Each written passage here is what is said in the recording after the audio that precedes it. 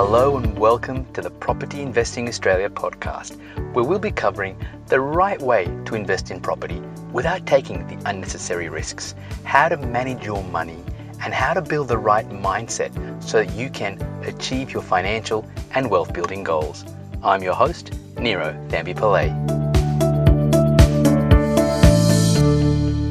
See if this sounds familiar. You want to invest in property and you want to build a property portfolio that at some point in the future gives you a passive income so that you never have to work again. And why not, right? I would say that's the ultimate goal, the ultimate dream of almost every single property investor. And there are certainly many people out there who will claim to reveal the secrets to be able to do this, as long as you buy their $5,000 or $25,000 course. But the problem is, if so many people want to create a property portfolio that gives them a passive income each and every month, and there are so many people out there who are promising the secrets and to show you how to do this, why is it then that according to the Australian Tax Office or the ATO, less than 2% of all Australians end up with a property portfolio that funds them in retirement? Something doesn't add up, right? Well, that's exactly what I want to unpack for you today. Hi, it's Niro here from Investment Rise, and if you're someone who is serious about investing in property for long-term financial security, I really hope you'll pay attention, because I want to unpack some of the biggest mistakes I've seen people make when looking to build a property portfolio that gives them a passive income, and I want to offer you some strategies that I think will work much better. So what's the first mistake? Now, beware, when I reveal what this is, it's going to sound odd. It's going to be like, how can that be a mistake? Why wouldn't you do that? And what's his first big mistake? It's buying property only for positive cash flow and sacrificing capital growth. Now, as I said, that initially may not seem like a mistake because you're going for passive income and positive cash flow. So shouldn't you just start there? Well, the problem is that you'll end up running out of money. Let me explain. Let's look at a scenario where you have saved up, say, $80,000 for your deposit and your purchase costs, like your stamp duty, legals, and everything else. And so you go and buy a property in a small regional town that offers some really good cash flow. So let's say that you buy a property for $300,000 using your 80%, which is your deposit, 20% deposit plus your costs. Okay, so, and let's say this property, you buy it because it's a purchase price of $300,000, but it gives you a weekly rent of $450, right? Purchase price $300,000, rent $450 a week. Now, there are some people out there, that's all the research they would do. They would immediately jump in and buy that kind of property. But let's just go a bit further here. Let's now look at how the numbers work out over the longer term. If you buy a property that gives you $450 a week rent per week, and let's assume at this stage that you have zero vacancy, and that's not realistic over the longer term, but let's just look at the most positive situation here. $450 per week times 52 weeks for the annual rent, and let's multiply it by 90%. So that should cover the 10% that we're taking off is for your property management fees and maybe any maintenance costs as well. Okay. Then if we divide that by 12, you get income of $1,755 per month coming in gross. Okay. Then we look at your principal and interest payments, because if you're buying these properties for cash flow, it would seem like you want to keep them for the longer term, so you're not going to be selling them. So you want to pay them off on a month-to-month basis. Now, I'm not always saying that is the best strategy, but what I'm showing is the path that most investors would take when they're trying to build up this positive cash flow situation. So if we look at interest rates right now being at roughly 3%, your loan being 80% of the purchase price, so your purchase price was $300,000, 80% is $240,000. So if we work that out to be a monthly basis, your payments each month is $1,020. So just coming back to the basic numbers here, in case you couldn't keep up with the numbers, don't worry about it. Let's just look at the bottom line. 1,755 is your income. 1020 is your interest and principal payments each month. So that means you're ahead $735 a month. Seems like a great result, right? But remember, we bought this property purely for positive cash flow, and we're not getting any capital growth. Now, $735 per month is great, but you can't retire off that. Now, let's just say you have a goal to have a passive income of $120,000 per year, okay? Works out to be just over $2,000 per week or $10,000 a month, all right? So if we look at the fact that your goal is to earn $10,000 per month of passive income, and you have bought this property that is an excellent cash flow result of $735 per month, how many of those properties will you need in order to reach your goal? Well, if we take $10,000 per month divided by 735, we end up needing somewhere between 13 to 14 properties. That's significant, right? When you consider that less than 1% of Australians end up with more than 5 properties. And here, we've just come up with Australia. It's going to need you to come up with 13 to 14 properties, right? But the property is positively cash flowed, so your borrowing capacity will be good. But the biggest problem is going to be every time you want to buy one of these properties, you've got to save up another $80,000 for your deposit plus your purchase cost, right? Because remember, you bought this property purely for positive cash flow. You've sacrificed capital growth. You may have gone and bought in some small regional town somewhere that looked good on paper.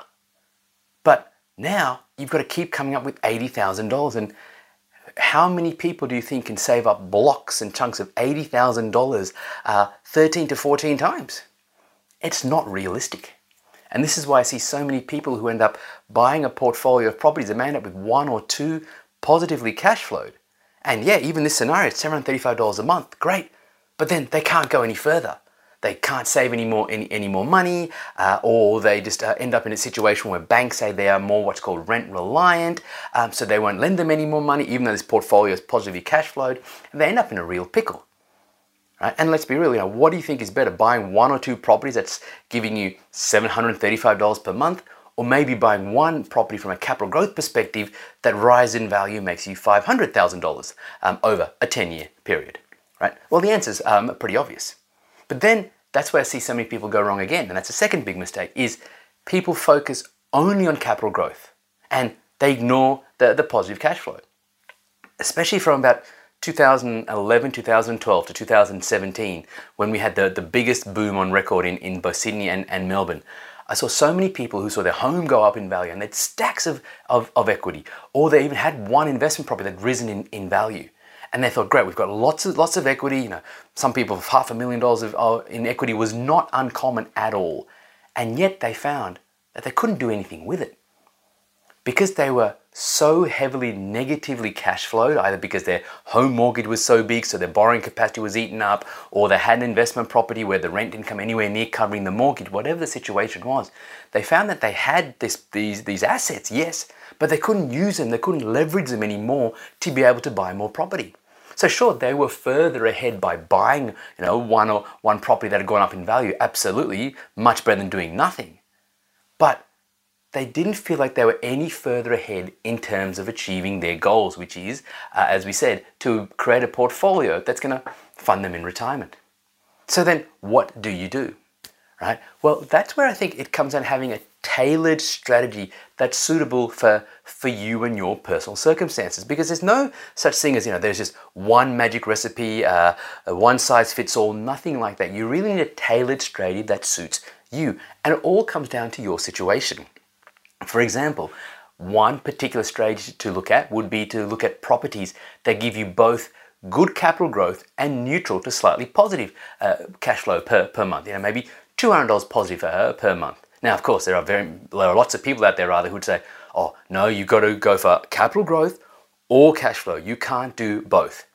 And unfortunately, a lot of those people, especially today, they're just operating on outdated data. With money being so cheap at the moment, there are many markets that are giving you great capital growth prospects, plus also positive cash flow. One of the best markets right now would be the Brisbane market, or even the Sunshine Coast market right now. We are talking about the houses, mind you. Ignore the unit market in those two areas. Now, I'm not saying they're the only places to invest in. I'm not saying that all areas in the Sunshine Coast or all suburbs in Brisbane are going to do well. No, but it is, or rather, it's never been easier today to find property that can give you both positive cash flow with good capital growth prospects. I mean, there are many people out there who are expecting Brisbane and many parts of Queensland to be Australia's leader in terms of capital growth over the coming few years. All right, so that's one strategy. But then number two, you may not like that. You might be someone who has either lots of time on your side, or you may have lots of disposable income. You may be a high income earner, and you might be like, well, we don't really need positive cash flow in the next 5 years or 10 years. We're happy to wait for 20 years. Right? And in that case, what you would do is you might want to look at, well, focus on markets that have good capital growth potential, where over time you know that rents will slowly increase. Right? If you do that, then over time you're going to get the growth, and maybe 15, 20 years down the track, you'll be in a position where you have properties that are giving you positive cash flow. You would have had growth in some of your other properties which you can sell down, whichever way you decide to do it. But that is obviously depends on the fact that you have at least 15 to 20 years. That's your time frame, and you are a high income earner. Right? For example, someone I know, he was well advised by his father. He finished university at the age of 22, and his dad was a very shrewd investor, said, you go and buy property. Now, he didn't like it. He was buying negatively geared property. He would have much rather preferred to take the money and travel and all that sort of stuff. But he had no choice. He was told to buy a property, and then his father managed his portfolio. And as they got growth, they used that the equity to then buy additional properties. Okay. Now, how has that worked out for him? Well, he is now in his mid 40s. He's just bought a property worth well over $3 million with zero mortgage. He also has a couple of other properties which are now positively cash flow because he's held them so long. He wouldn't be someone who has 10 or 15 properties, no. He's done all this with no more than 5 or 6 properties, but he's just done slowly, and it's taken 20 years to get there, right? So sometimes taking it slow is a great way to achieve your goals if you start early. But if you don't have 20 years or you don't have that high surplus income, then of course you want to look at, as I said, properties that give you both capital growth and positive cash flow. And then number three, another way to look at it is the fact that almost certainly if you want to build a portfolio that's going to give you both capital growth and positive cash flow, at some point in time your biggest asset will desert you. And what's your biggest asset? It's your borrowing capacity. At some point during this, you're going to hit a wall where banks will say no more, or if you're being proactive about it and you're working with a good broker, they'll say that next property, that's it for you for the next few years. And you need to ask yourself, are you happy with that? Or are you then going to maybe change strategies and adopt a temporary strategy like what we do for some of our clients, where they will go and do a development deal where they're going to buy something, we'll manage the entire development process for them, and they're going to sell out at a profit. They're going to take that money to pay down debt, to free up borrowing capacity, to then go again, right? You just need to be clear that when you're looking to build this portfolio and to gain that passive income, you need to have a strategy that's tailored for you, your situation, your goals, your timeframes, and everything else. And that's really what we do at Investment Rise. We find the right strategy for you, we tailor it to your particular situations, and then we go and find those properties that suit the strategy. Right? We're not just gambling here, we're finding properties that suit you. But whether you choose to engage our services or not, if you're serious about building a portfolio that pays your passive income, get clear on the right strategy for you. Do not sacrifice capital growth in favor of positive cash flow, especially when you get started. You're going to run out of money. Focus on preserving your borrowing capacity. Focus on what the right properties are for you and your strategy, not what others are buying, not what, maybe your uncle or your friend or whoever is telling you. Focus on the right properties for your strategy, and if you give yourself enough time, combined with the right strategy, they're the two things you need, the time and the strategy, you really can become one of those rare individuals that ends up with a property portfolio that pays you a passive income each and every month. Hey, it's Nero here again, and thanks so much for listening. If you found this episode valuable and you think you might like my help to find an investment property, then head on over to nerocall.com. That's Nero, N-I-R-O, call, C-A-L-L.com. Head over to nerocall.com to discover our unique 5-step process that's now helped our private client group purchase well over $66.8 million worth of property. And then, if you like what you see, you can book in for a property consult with me personally. Either way, thanks again for listening.